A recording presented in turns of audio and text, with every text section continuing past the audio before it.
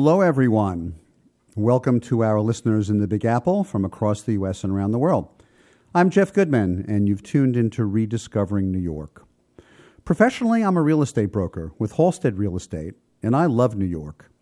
Rediscovering New York is a weekly program about the history, texture, and vibe of our amazing city.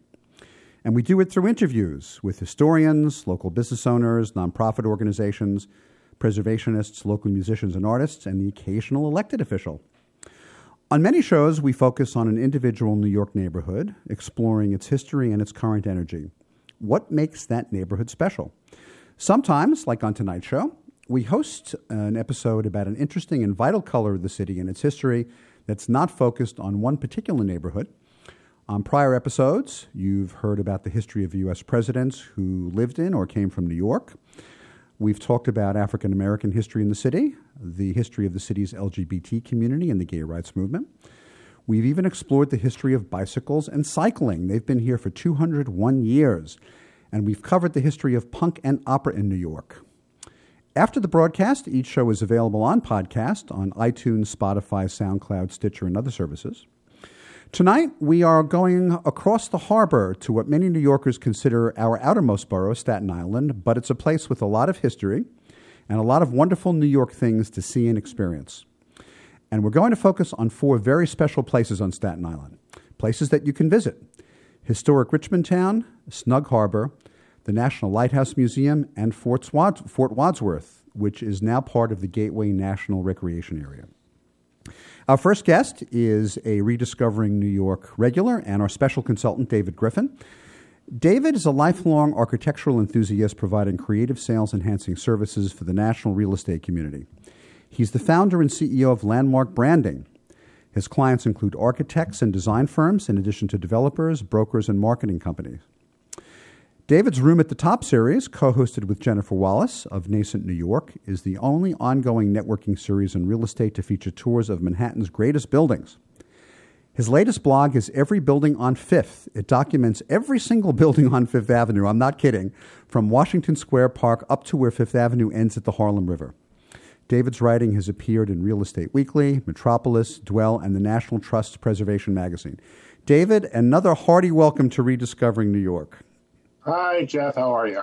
Good, good. To our listeners tonight, given the present situation with the virus, my guests are in the studio via Zoom, and so the sound is going to be a little tinny, but here we are.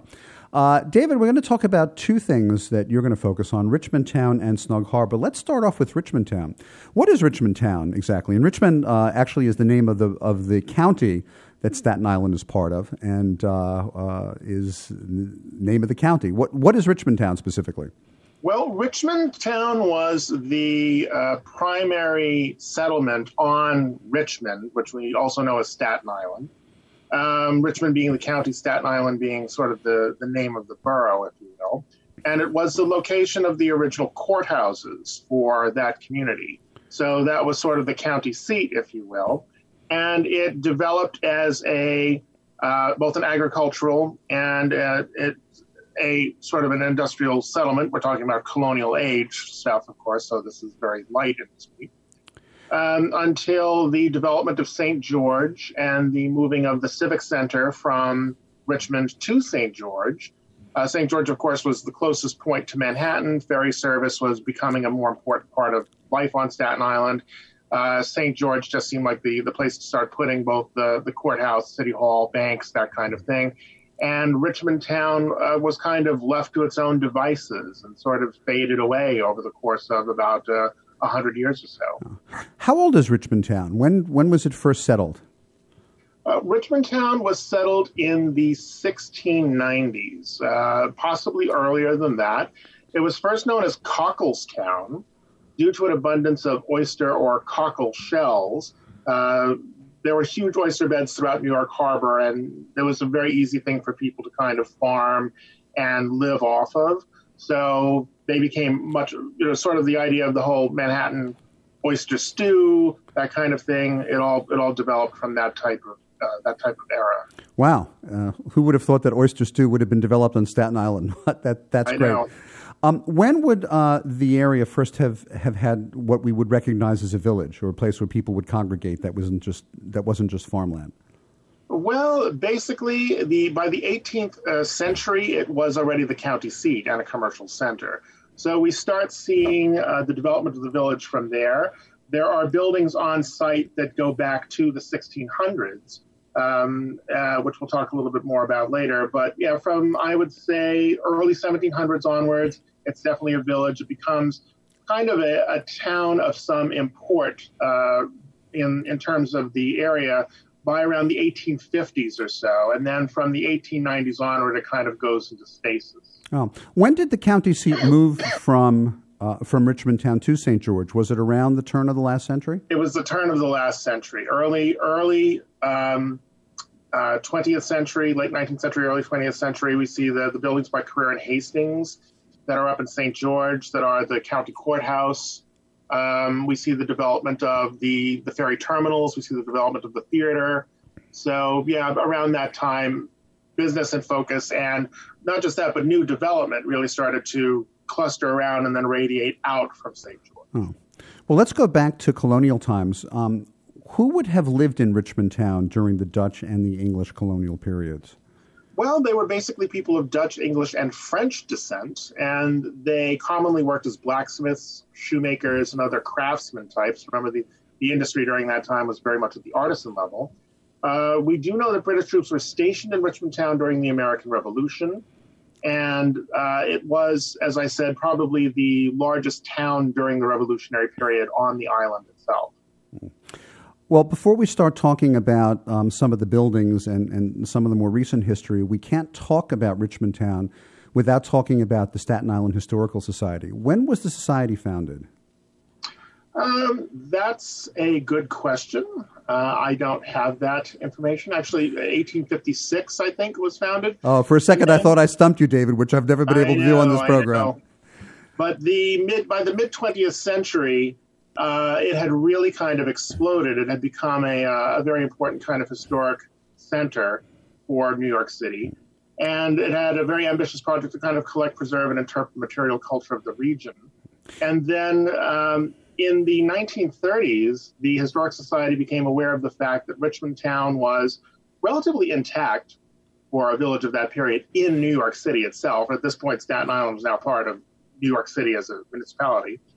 And they began to attempt to acquire buildings in that area. And the one that they really were very proud of was their ability to acquire the courthouse from the 1830s. And they did so in 1933, 1934, the building having been built in 1833, 100 years before. It's the third courthouse to have been on that site. That is the current sort of visitor center for what is now called Historic Richmond Town or Richmond Town Restoration, which is the same organization as the Staten Island Historic Society. So the Staten Island Historic Society operates that site, and they operate 4 others on the island, one of which is a farm of some note. But most of the objects and historic information is at the actual village.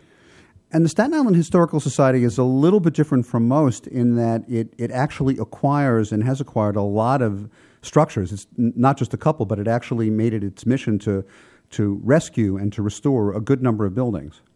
It is very interesting because the development of this museum came about during the time of colonial Williamsburg in the 1920s, 1930s period, and other museum villages. There's one in Michigan that actually the Ford Company sort of founded.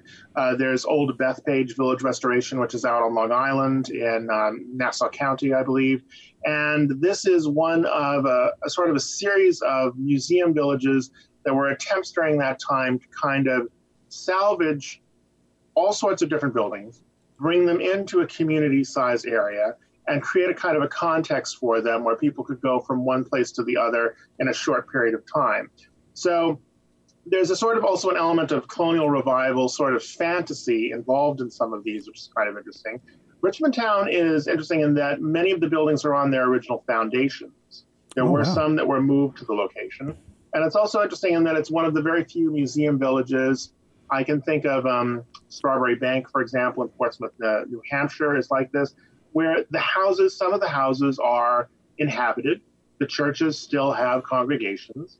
Traffic passes through the way that it would, on a normal road.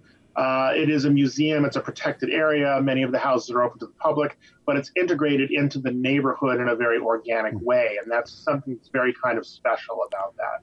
So it's not just like Colonial Williamsburg is a living village, but they have this village off to the side that's sort of not exactly. People don't live in. It's sort of on stage. But Richmond Town actually is a place where people live, have businesses, and worship.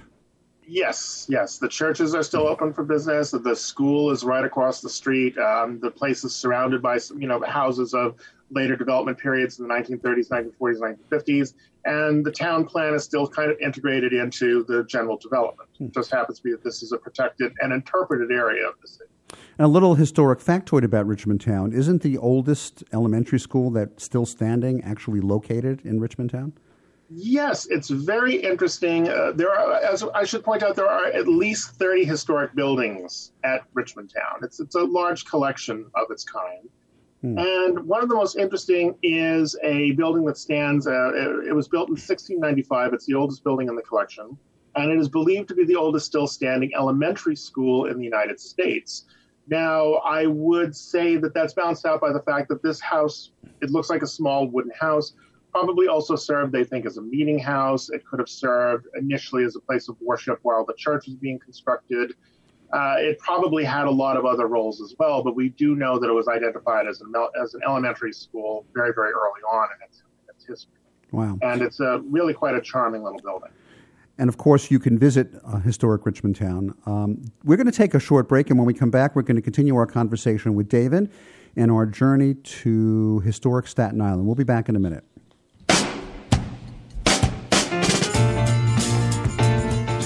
You're listening to the Talking Alternative Network.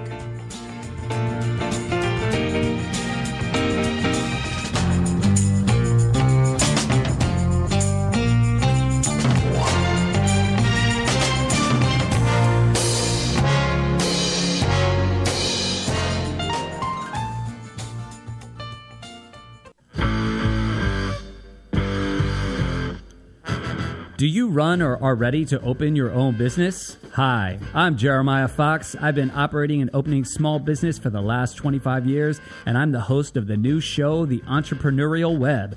Tune in every Friday at noon Eastern Time for insights and stories on the nuances of running small business right here on Fridays at noon, talkradio.nyc.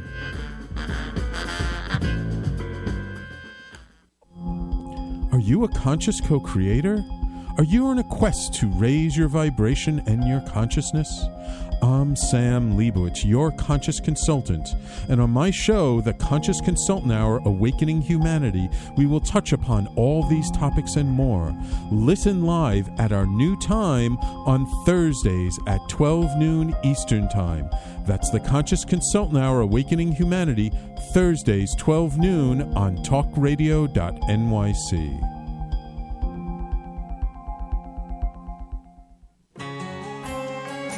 Talking Alternative Radio, 24 hours a day.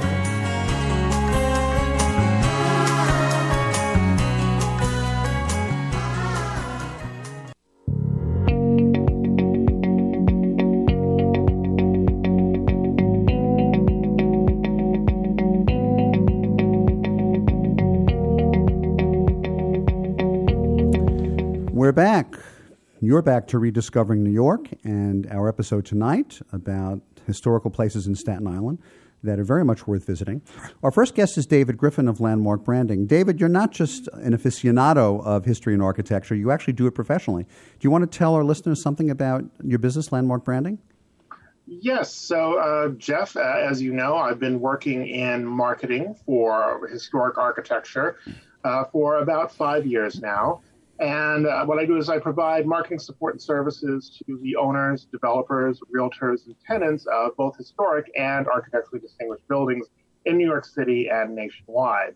So I provide everything from VIP tour services, special events, things like blog entries, data that is about websites, listings. I've written for Brownstoner. You already mentioned my blog, Every Building on Fifth. I'm working on actually reopening that, and I'm going to be updating the blog with new buildings that have appeared on Fifth Avenue in the interim. I should hope so. Else it wouldn't be complete. Yes, exactly. So, and as you mentioned, I do run the tour series Room at the Top with Jennifer Wallace of Nascent Art New York. Obviously, things being where they are right now, a lot of these things are on hiatus, but we hope to return to them as soon as possible and continue exploring the architecture of this incredible city. Well, that's great. And your site is landmarkbranding.com, correct? Yes. Mm-hmm. And I can be reached at dgriffin@landmarkbranding.com. If you go there, all of my contact information is available, as is the blog on Fifth Avenue. Great. Let's move a little bit further toward the harbor from Richmond Town and go to Snug Harbor. It sounds like a really great name, Snug Harbor, a place that you'd want to go and hang out. What is Snug Harbor? Yes. Well, Snug Harbor, obviously the term, I think, speaks for itself in that it was a place of comfort. A snuggery was a place that was actually a term for where an older member of the family or the community might be able to sit comfortably and keep warm. So the idea of Snug Harbor as being this very sort of cozy, quiet place for these people. Snug Harbor was a retirement home of sorts for mariners. And it was founded by a Revolutionary War veteran who was himself a captain and served with distinction in the American Army at that time. And he decided to found a site that would serve as a home for, quote, aged, decrepit, and worn-out seamen. The bequest was made to include Captain Randall's estate. That was, at that time, a very large parcel of land in Manhattan that directly overlooked Washington Square. There was some flap about this will. It was challenged several times by his heirs. There were people that claimed that they were proper collateral heirs through various common ancestors. There was a case against the newly formed nonprofit. It was very celebrated in its day. Actually, future President Martin Van Buren served on the defense team, while the writer and academic Daniel Webster provided counsel to the plaintiffs. So it was something of a celebrity cause of its time. By the time the will challenge was settled, what had been a rural plot in Manhattan had become well developed, and it became very, very valuable. So what Snug Harbor's trustees decided to do was, well, let's sell this property. We'll go to Staten Island, and we'll use the income we derive from the sale of the Manhattan land to help fund this project, because they'd also been left a portion of land by Captain Randall in Staten Island, where Snug Harbor was developed. When did Snug Harbor in Staten Island open? It opened in the early 1830s. It started with the central building now known as Building C, which opened a very grand Greek Revival building. And it grew to include other buildings in that style over the time period. There was a chapel. There was a still extant concert hall. At its peak in the, I'd say, mid to late 19th century, the complex housed almost 1,000 sailors. Wow. And the property was maintained by the value of the Manhattan development. So if anyone is familiar with Washington Square, of course, you know that there's that great row of beautiful Greek Revival houses that stretch east of Fifth Avenue to the end of the park. Well, that is what was developed on what was supposed to be the site of Snug Harbor. That was the Randall estate. And those houses are themselves landmarked. They're also Greek Revival, and they were built at the same time as Snug Harbor in the 1830s. Of course, Snug Harbor in Staten Island is now a cultural center, and it no longer is used as a retirement home. When did the institution itself no longer become needed or used? Well, as the 20th century continued, profits from the Manhattan development shrank, obviously. They had sold off or rented out or what have you, everything that they were going to do. Also, there was the idea that that area was actually not very fashionable anymore. So rich people were not looking to build, elaborate homes. You had the Depression coming on. In the 1930s, something else also started, Social Security.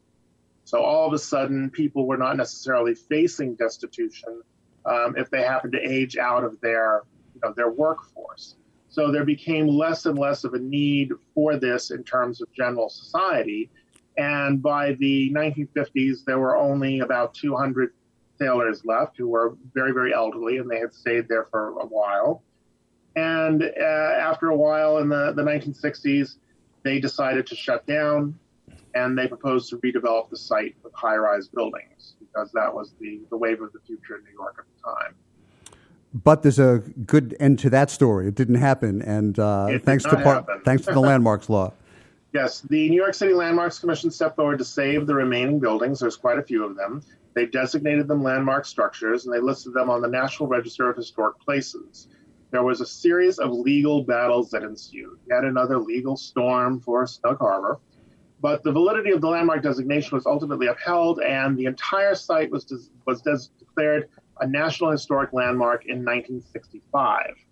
Wow, that was soon after the landmarks law. That was actually, if it was a national landmark, that really wouldn't have impacted the city designation.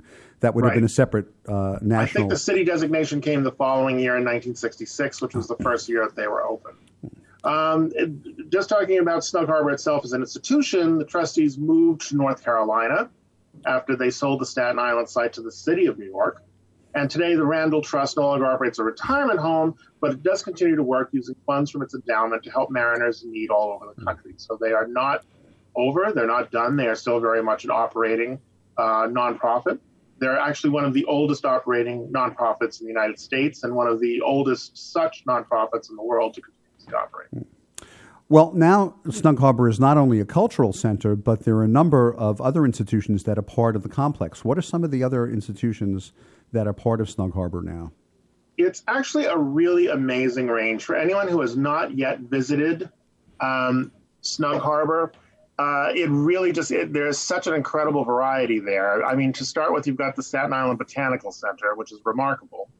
And that's a large garden. It incorporates numerous garden features. It's almost like a miniature version of the Brooklyn Botanical Garden. You have a traditional Chinese walled garden, which was built as recently as 1998. There's a secret garden in the Gothic style with a castle folly and a little labyrinth for children. Wow. And there's what's called a white garden, which was inspired by Vita Sackville West designs from Great Britain and which features exclusively white flowers. Then you've got the Newhouse Center for Contemporary Art. That was established in 1977, exhibiting the work of local and international artists and providing artist in residence exhibitions. Was founded with a focus on artists who lived and worked on Staten Island, but it has developed a broader focus on contemporary art. It actually has an incredible exhibition space in one of the historic Greek Revival buildings, and it can show large-scale work both inside and outside because, of course, they have an amazing garden where they can kind of position these pieces. And, of course, it's open to the public. Yes, all of these are open to the public, and just going through them, the Noble Maritime Collection is a museum with a particular emphasis on the work of an artist who was called John Noble, who lived from 1913 to 1983. And one of my favorite things out there is that the collection includes the houseboat that he converted into an artist's studio. And it's really quite something to see. Then also founded in 1974 and then opened in Snug Harbor in 1977 is the Staten Island Children's Museum. And that's a collection of hands-on exhibits. There's an extensive year-round live animal collection of all sorts of creatures. The Children's Museum consists of the main building, which was originally built in 1913, and the old Snug Harbor barn, where the livestock was originally kept to feed the sailors who were retired there. There's a great little creature, Francis the Praying Mantis, a sculpture designed by the artist Lenny Price, which replaces a wooden original by Robert Ressler, made out of 50 pieces of sculpted metal. And then probably the most, for me, one of the most fascinating museums at Snug Harbor is the Staten Island Museum, which has only moved to Snug Harbor in 2015. It was closer to the courthouse prior to that period. And that was founded in 1881 as a private society of local naturalists and antiquarians. It is the oldest and most intact general interest, quote unquote, museum in New York City, meaning that it carries things like science, anthropology, art, in other words, it's not one thing or the other. It's a general museum of things. And it's just got an incredible collection. The breadth of it is, it's been called a mini Smithsonian. And it's the oldest cultural organization on Staten Island and has been very, very instrumental in kind of driving cultural interest in Staten Island towards the museum. Wow. Well, sounds like Snug Harbor is definitely worth a visit and a lengthy visit. David, thank you so much for being a guest once again on Rediscovering New York. Our first guest on this special show about cultural institutions of historical note in Staten Island has been David Griffin of Landmark Branding. David can be reached and his website and business at landmarkbranding.com. David, thanks so much for being on the show. Thanks a lot, Jeff. We're going to take a short break, and when we come back, we're going to welcome two additional guests from two additional very important institutions on Staten Island. We'll be back in a moment. You're listening to the Talking Alternative Network at www.talkingalternative.com. Now, broadcasting 24 hours a day. Talking Alternative.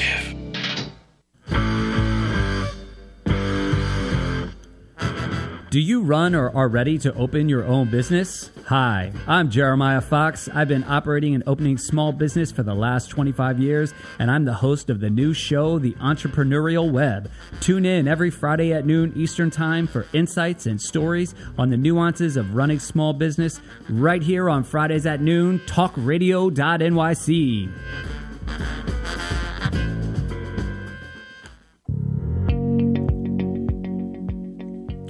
Do you love or are you intrigued about New York City and its neighborhoods? I'm Jeff Goodman, host of Rediscovering New York, a weekly show that showcases New York's history and its extraordinary neighborhoods. Every Tuesday live at 7 p.m., we focus on a particular neighborhood and explore its history, its vibe, its feel, and its energy. Tune in live every Tuesday at 7 p.m. on talkradio.nyc. I'm the aptly named host of Tony Martignetti Nonprofit Radio. Big nonprofit ideas for the other 95%. Fundraising, board relations, social media. My guests and I cover everything that small and mid-sized shops struggle with. If you have big dreams and a small budget, you have a home at Tony Martignetti Nonprofit Radio. Fridays 1 to 2 Eastern at talkingalternative.com.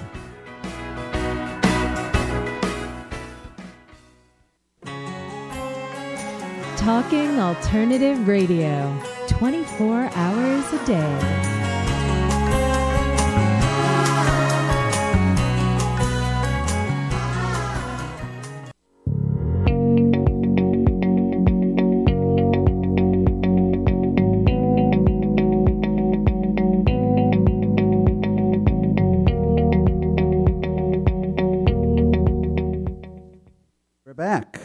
We're back. Support for Rediscovering New York comes from our sponsors.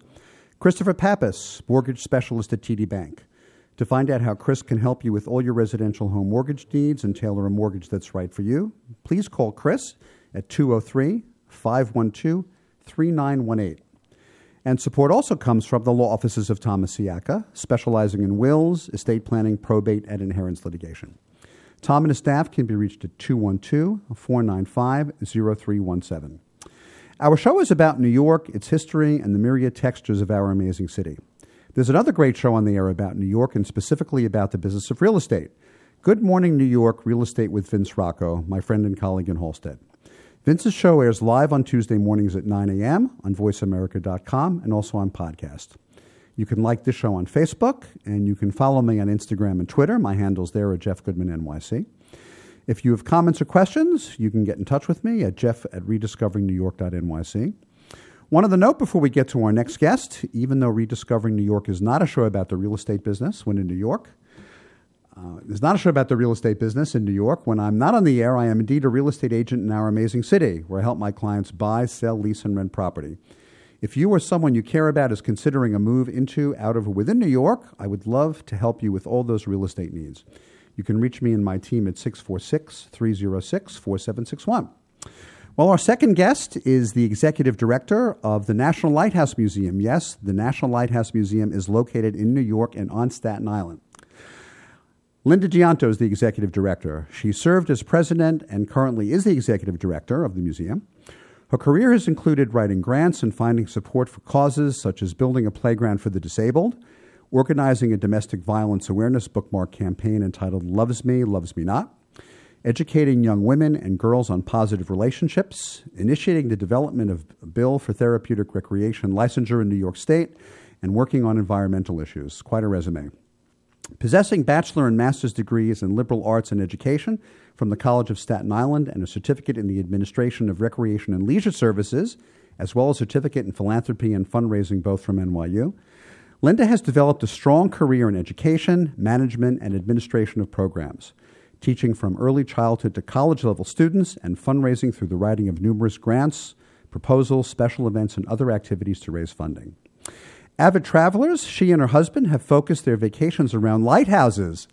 Clue, anyone? To gain a better grasp and appreciation of their locations, construction, stories of their keepers, and the navigational history of each one, thoroughly appreciating the individual uniqueness, history, and beauty of each lighthouse they visit. Linda Gianto, welcome to Rediscovering New York.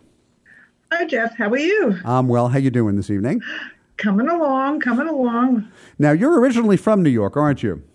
Well, yes, I am. I actually was from the Bushwick section of Brooklyn, and I came to Staten Island when I was 13 years old. I say BB, before the bridge. Wow, so you had to take the ferry to get there, either the Staten Island ferry or the ferry from the pier at Bay Ridge to get to Staten Island. That's correct. Well, I remember when the bridge went up. I was small and would see it go up over the Bell Parkway for years. It was quite something to look out the back seat up, and see that bridge going up. What were some of the organizations, Linda, that you were involved with before you became active in the National Lighthouse Museum? Well, I was very involved with the Seroptimus International. I belonged to the Manhattan Club. I also was involved with the Grasmere Civic Association and the Metropolitan New York Recreation and Park Society and the New York State Recreation and Park Society, to name a few. How did you become involved with the National Lighthouse Museum? Now, that is an interesting question. I was reading my newspaper one day, and it said, dead in the water, the museum was giving up. The old board was frustrated. They could not get in on the site, and they just decided to walk away from it. And being an advocate as I am, I said, I will save this museum. And little did I know, if I knew then what I knew now, how difficult this would be. But it was a challenge. Well, it's not just an advocate for lighthouses, Linda. You and your husband seem to have a real passion for lighthouses, don't you? I mean, really, really like a love relationship with them. Well, that began after I took the lead and got myself involved with the museum. Before that, I really knew very little about lighthouses, to be honest with you. That came afterwards when I decided to take on this project. The U.S. has an enormous coastline. It's many thousands of miles. Of all the famous lighthouses that many of our listeners has heard of, such as Cape Hatteras Light and Fire Island Light, I've only been to one of them, by the way, and it's not Fire Island Light. I've actually been to Hatteras. How did New York come to be the home of the National Lighthouse Museum? Well, the truth of the matter is lighthouses were, back in the 90s, the late 90s, lighthouses started to fall apart. They did not need them as much anymore. They were being decommissioned. Some were being torn down. And a group nationwide decided, a group of lighthouse aficionados nationwide decided that they needed to come up with a way to preserve this history. So they decided to make a National Lighthouse Museum, and they sent out basically an RFP nationwide seeking a place to have this.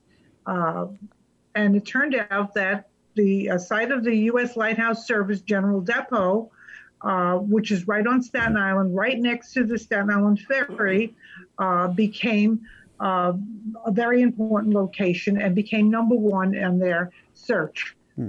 Well, let's talk about the location, and I'm going to say Pier 1. When you say Pier 1 in New York, most people think about the pier on South Street and Whitehall Street in Manhattan, or Pier 1 in Brooklyn at the foot of the Brooklyn Bridge. But there is a Pier 1 in Staten Island, and that's where the Staten Island Lighthouse Depot was. Right. And it also was a Coast Guard station. But I want to ask you a question about its prior history, and it's a strange question to be asking in the middle of the present coronavirus crisis here. There was something called the quarantine on the grounds of the present museum. What was it?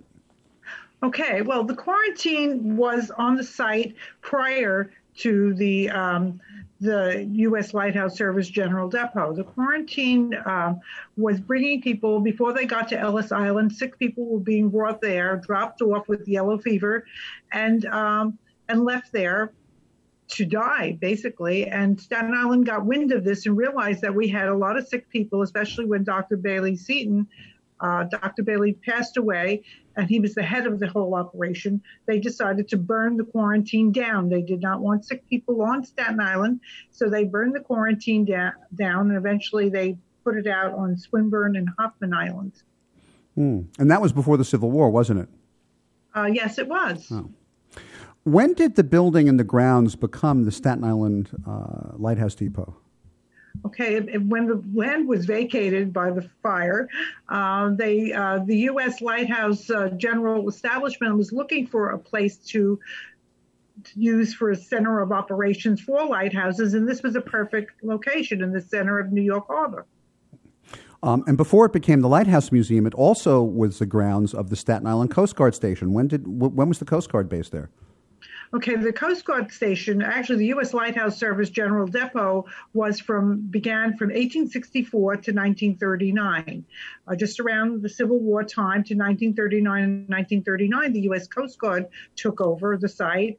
And then in 1968, they went over to Governor's Island, and the Sandy Hook pilots then moved into the vacant buildings. Ah. Was there actually a lighthouse at this location, or was it just the depot? Okay. Yeah, well, there were lighthouses. There were two of them on the location, one of them being a lighthouse that was used to test Wixon fuels. But of course, when the light bulb came into vogue, they no longer needed to test Wixon fuels. So they decided to repurpose that lighthouse, and they picked it up and they put it out in the water. And it's now called the Roma Shoal Light in the Raritan Bay. A strange question about lighthouses, now, at some point they were electric. How was all that light generated before electricity came to the fore? The light was generated by fuels. They were actually burning different types of oils. This is also going to sound like, obviously, a question from someone who doesn't know lighthouses. What was the purpose of them? Was it to beckon ships into a harbor? Was it to warn them away from a coastline? What was the prime function of a lighthouse? Now we have GPS, obviously, and before that we had LORAN. But what was the principal function of a lighthouse? Right. The lighthouses functioned they were guiding ships into the harbor. They were used to guide ships into the harbor and, of course, keep them off dangerous shoals. People tend not to think of New York as a place that there are lighthouses, but we have quite a number and have had quite a number of lighthouses around the harbor, haven't we? Yes, we have approximately 35 lighthouses in the general New York, New Jersey area. What kind of exhibitions are there in the museum, Linda? What could visitors expect to find when they walk through the door of the National Lighthouse Museum? Right. Well, one of the key exhibits is our Wall of Lights, another we have is a timeline. It takes the timeline of the history of the site, which goes back to the Lenape Indians. There's also a timeline that goes back to the lighthouse world. The first lighthouse was in Pharos, was called Pharos in Egypt in 280 BC. Wow, that's a long time ago. That was the tallest building in the world at the time. And that even predates Cleopatra. Absolutely.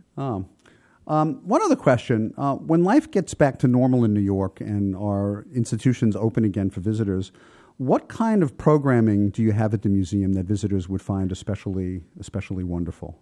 Right. We do maritime programs. We do what we call the CASA program, the after-school adventure program, and that is a maritime education experience for children. We also have a program called Brilliant Minds Work on Weekends, and it's a chance for children, and it's basically an intergenerational program where children and their parents or grandparents can come and learn about lighthouses together. Oh. We also have lots of school groups coming into the facility, learning about the lighthouse history. And of course, for people who don't have a car, the National Lighthouse Museum is easily accessible, isn't it? You can take the ferry and you're there shortly after you get off at the St. George Terminal. Right. It's just a short walking distance, about 2 minutes to walk over from the Staten Island Ferry over to the Lighthouse Museum. And what's the website for the Lighthouse Museum, Linda? That's lighthousemuseum.org. Well, great. Well, Linda, thank you so much for being a guest on Rediscovering New York. Our last guest has been, not last of the show, but our latest guest has been Linda D'Anto. Linda is the executive director of the National Lighthouse Museum, which is not only located in New York City, but located in Staten Island. Thank you so much, Linda. Thank you so much, Jeff. We're going to take a short break, and when we come back, we're going to speak with our last guest with another great place to visit on Staten Island, and we'll be back in a minute. Talking Alternative Radio, 24 hours a day.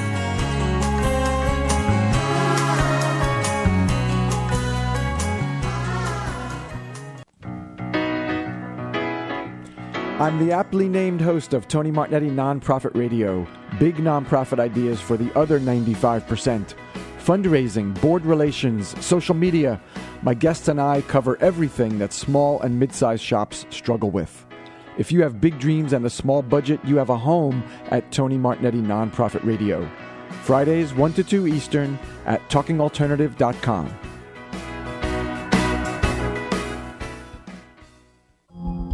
Are you a conscious co-creator? Are you on a quest to raise your vibration and your consciousness? I'm Sam Leibowitz, your conscious consultant, and on my show, The Conscious Consultant Hour, Awakening Humanity, we will touch upon all these topics and more. Listen live at our new time on Thursdays at 12 noon Eastern Time. That's The Conscious Consultant Hour, Awakening Humanity, Thursdays 12 noon on talkradio.nyc.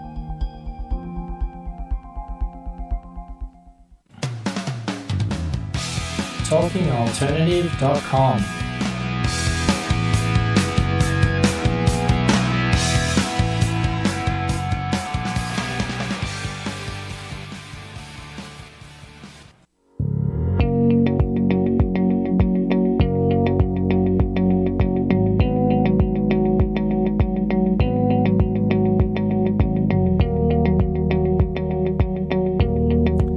We're back, and you're back to Rediscovering New York and the special program about great places to visit in Staten Island with a historical bent to them.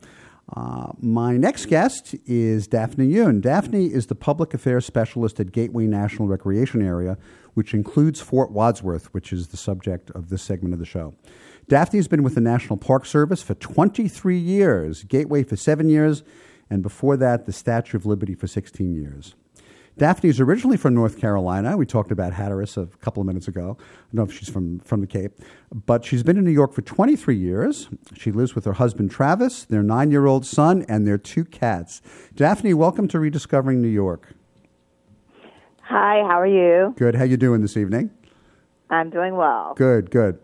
You're not originally from New York. What brought you to our fair city? What beckoned you, not to use a lighthouse reference, but what had you come to New York? I came to New York for the Statue of Liberty. She beckoned me. It was for a job. So I actually have been in the federal government for 25 years, but the Park Service only 23. So I was working in Washington, D.C. I applied for a job at the Statue of Liberty. I received the job, and so came to New York, and I've been here ever since. And how did you get the position at Fort Wadsworth and Gateway, having been at the Statue of Liberty? So while I was at the statue, I was first a park ranger, and then I was a supervisor there. And then after Hurricane Sandy hit at the statue, there was a lot of damage, just as there was at Gateway. Gateway had an open position. They needed help. So I came over, then eventually was able to be permanent with Gateway. Let's move to Fort Wadsworth, which actually has a special place in my heart. I actually spent a weekend there as a Boy Scout in the 70s, and we had the run of the place, even while it was still a military installation. If you take a look at the land, you sort of see a fort, and you think that's Fort Wadsworth, but that's actually a fort within the fort. It's Fort Tompkins. What's the approximate layout of the entire fort complex and the batteries around it? Yeah, so there are actually a lot of forts. Although, when I did some research into your question, the reason that you thought that the fort that's on the water was Fort Wadsworth is because it was at one point. It was named Fort Wadsworth in 1865, renamed Battery Weed, and then eventually in 1898, the whole complex was named Fort Wadsworth. So that's why there's some confusion. But Fort Wadsworth really is the whole complex. So there's Fort Tompkins is the one that's on the overlook. Battery Weed is at the water. And then there are multiple other forts and batteries throughout. What was on the site before any of the present fortifications were built? Well, not a lot. And really, it has been a fortified site, even if there weren't actual forts, since before the American Revolution. And the reason why is because of location and height. Just the height of the fort and the way it overlooks the Narrows means that it's always had a great perspective and a great place to have a military site. Well, that fort on the water, which was originally Fort Tompkins, when was that built? That was actually built in the 1840s, a little bit later. And actually, the fort that's on the water is Battery Weed. The fort that's above is Fort Tompkins. Oh, okay. So the fort on the water is Battery Weed. They were both built around the same time, sort of in the 1840s, and then rebuilt a little bit later. Although there were, even before then, earthworks, and so it's just been rebuilt and rebuilt on the same site in different types of styles. I think the first real big fortification was built around the time of the War of 1812. But one thing that I found interesting about it was that it was a fort, but it was not a federal installation when it was built. It was actually owned by the state of New York. When did New York give it or sell it to the federal government, and what was the thinking around giving it to the feds? The federal government back then. I don't think they called it the feds, instead of keeping it under the state-controlled. And so it was in 1841, part of Fort Wadsworth became federal. By 1847, again, it was the whole complex. And again, I think it was just the idea of defense. Other parts of the harbor had already become federal sites and already been built to create defense. And so this just became greater defense. And with the federal government, you have the U.S. Army. So it made sense to be part of the federal government system. Well, before we talk about some more of the recent use and what Fort Wadsworth has become and part of Gateway, I want to talk just for another minute about armaments and about technology. Most people think of forts and look at forts like that as cannons sort of behind those openings and firing. But during the Civil War, that kind of fortress became made obsolete by advances in naval armaments. So something called the disappearing guns were developed. Do you want to tell our listeners what the disappearing guns were? What disappearing guns were?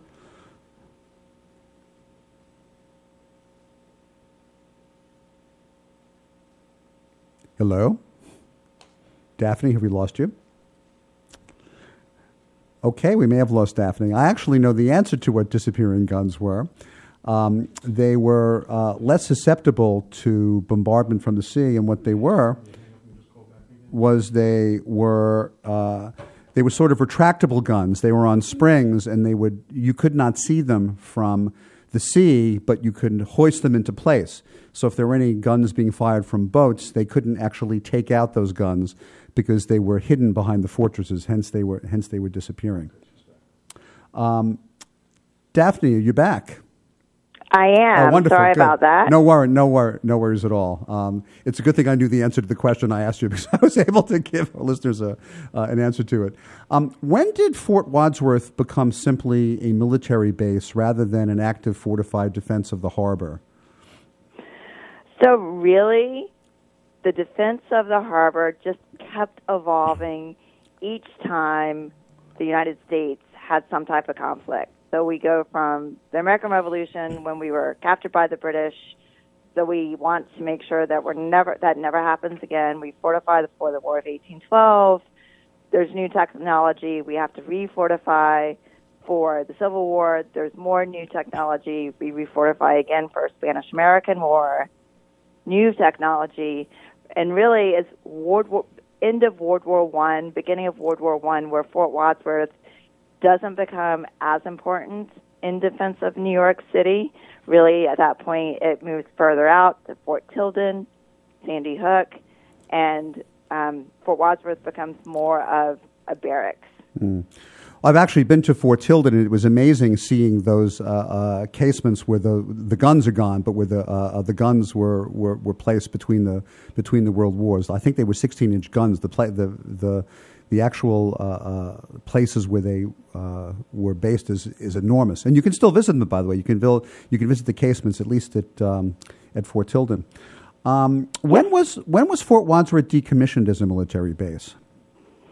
So it actually was under the Army until the late 70s. 79 is when it became U.S. Navy, and then in 1994 the U.S. Navy turned it over to the federal government. It became part of the National Park Service, and at that time became part of Gateway National Recreation Area. How did visits to the site change when it became part of Gateway? Did they just sort of open the forts and let people roam through it? Did they actually build different things to encourage visitors to use that newest part of Gateway? Well, since I am a newer employee, from what I have learned, the overlook, so the place where you can look over the harbor, see all those great views, that was really something the Park Service did. We built that up as a space for visitors to come to. We've also created a visitor center and a museum inside the visitor center.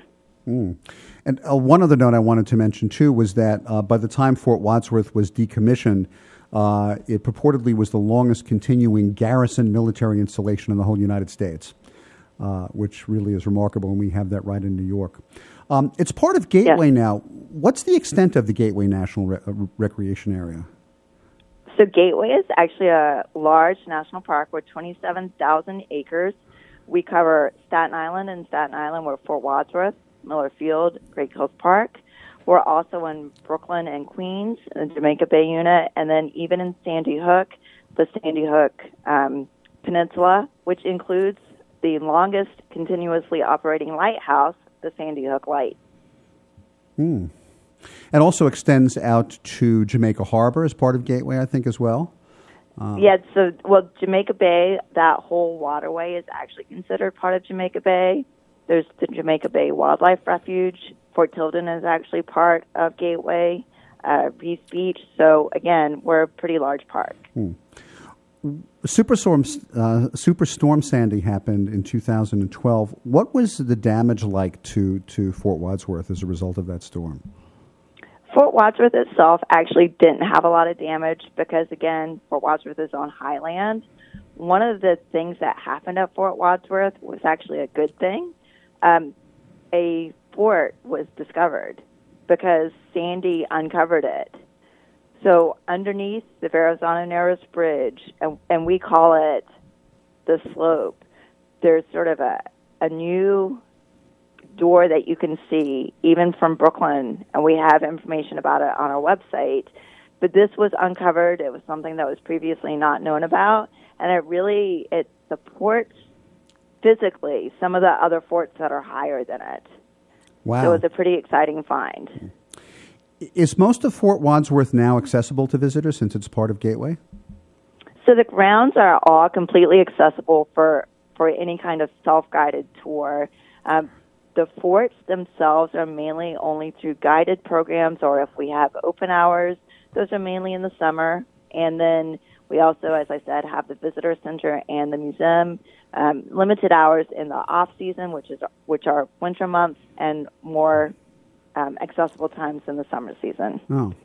Well, I have time for one more question, Daphne. In normal times, what kind of summer programs could visitors find in Fort Wadsworth if they were to visit on summer days? So one of the things that's very successful and very popular is we have a nighttime tour of Fort Tompkins. So that's something that we've been having once a week. We also have daily tours of the fort, both of Fort Tompkins and of Battery Weed. We have a historic house, and so we give people tours and an idea of what an Army family in the 1800s would have lived like on the fort. Oh, wow. That sounds really, really interesting. And how can people find out about Fort Wadsworth and its programming? So we have a couple of different ways. The main way is our website, nps.gov/gate, but we also are on social media, and we're at Gateway NPS on Facebook, Twitter, and Instagram. Well, great. Daphne, thank you so much for being a guest on Rediscovering New York. Well, thank you so much for having me. I hope you have a good night. You as well. Our last guest has been Daphne Yoon. She's the Public Affairs Specialist at Gateway National Recreation Area, which includes Fort Wadsworth. And you've joined us tonight on this special episode, visiting 4 special places in Staten Island. Thanks for joining us. If you have comments or questions about the show, or if you'd like to get on our mailing list, please email me, jeff@rediscoveringnewyork.nyc. You can like us on Facebook, and you can also follow me on Instagram and Twitter. My handles there are Jeff Goodman NYC. Once again, I'd like to thank our sponsors, Chris Pappas, mortgage banker at TD Bank, and the law offices of Tom Siaka, specializing in wills, estate planning, probate, and inheritance litigation. One more thing before we sign off. I'm Jeff Goodman, a real estate agent at Halstead in New York City. And whether you're selling, buying, leasing, or renting, my team and I provide the best service and expertise in New York City real estate. To help you with your real estate needs, you can reach us at 646-306-4761. Our producer is Ralph Storier. Our engineer this evening is Sam Leibowitz. Our special consultant, who was our first guest tonight, is David Griffin of Landmark Branding. Thanks for listening. We'll see you next time.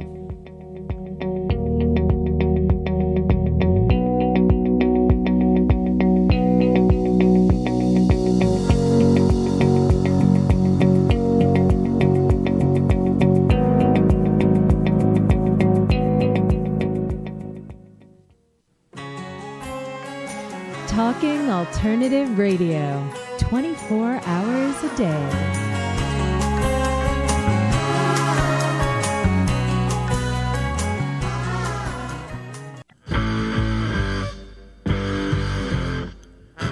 Do you run or are ready to open your own business? Hi, I'm Jeremiah Fox. I've been operating and opening small business for the last 25 years, and I'm the host of the new show, The Entrepreneurial Web. Tune in every Friday at noon Eastern Time for insights and stories on the nuances of running small business right here on Fridays at noon, talkradio.nyc.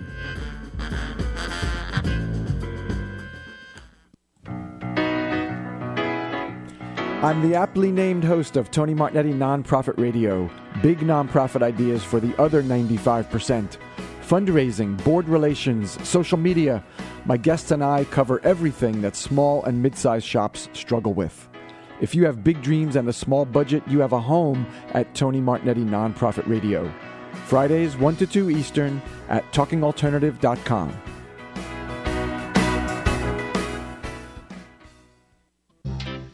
Hey, all you crazy listeners. Looking to boost your business? Why not advertise on Talking Alternative with very reasonable rates? Interested? Simply email at info@talkingalternative.com. Talking Alternative.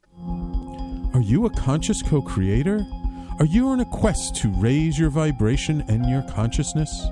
I'm Sam Leibowitz, your conscious consultant, and on my show, The Conscious Consultant Hour, Awakening Humanity, we will touch upon all these topics and more. Listen live at our new time on Thursdays at 12 noon Eastern Time. That's The Conscious Consultant Hour, Awakening Humanity, Thursdays 12 noon on talkradio.nyc.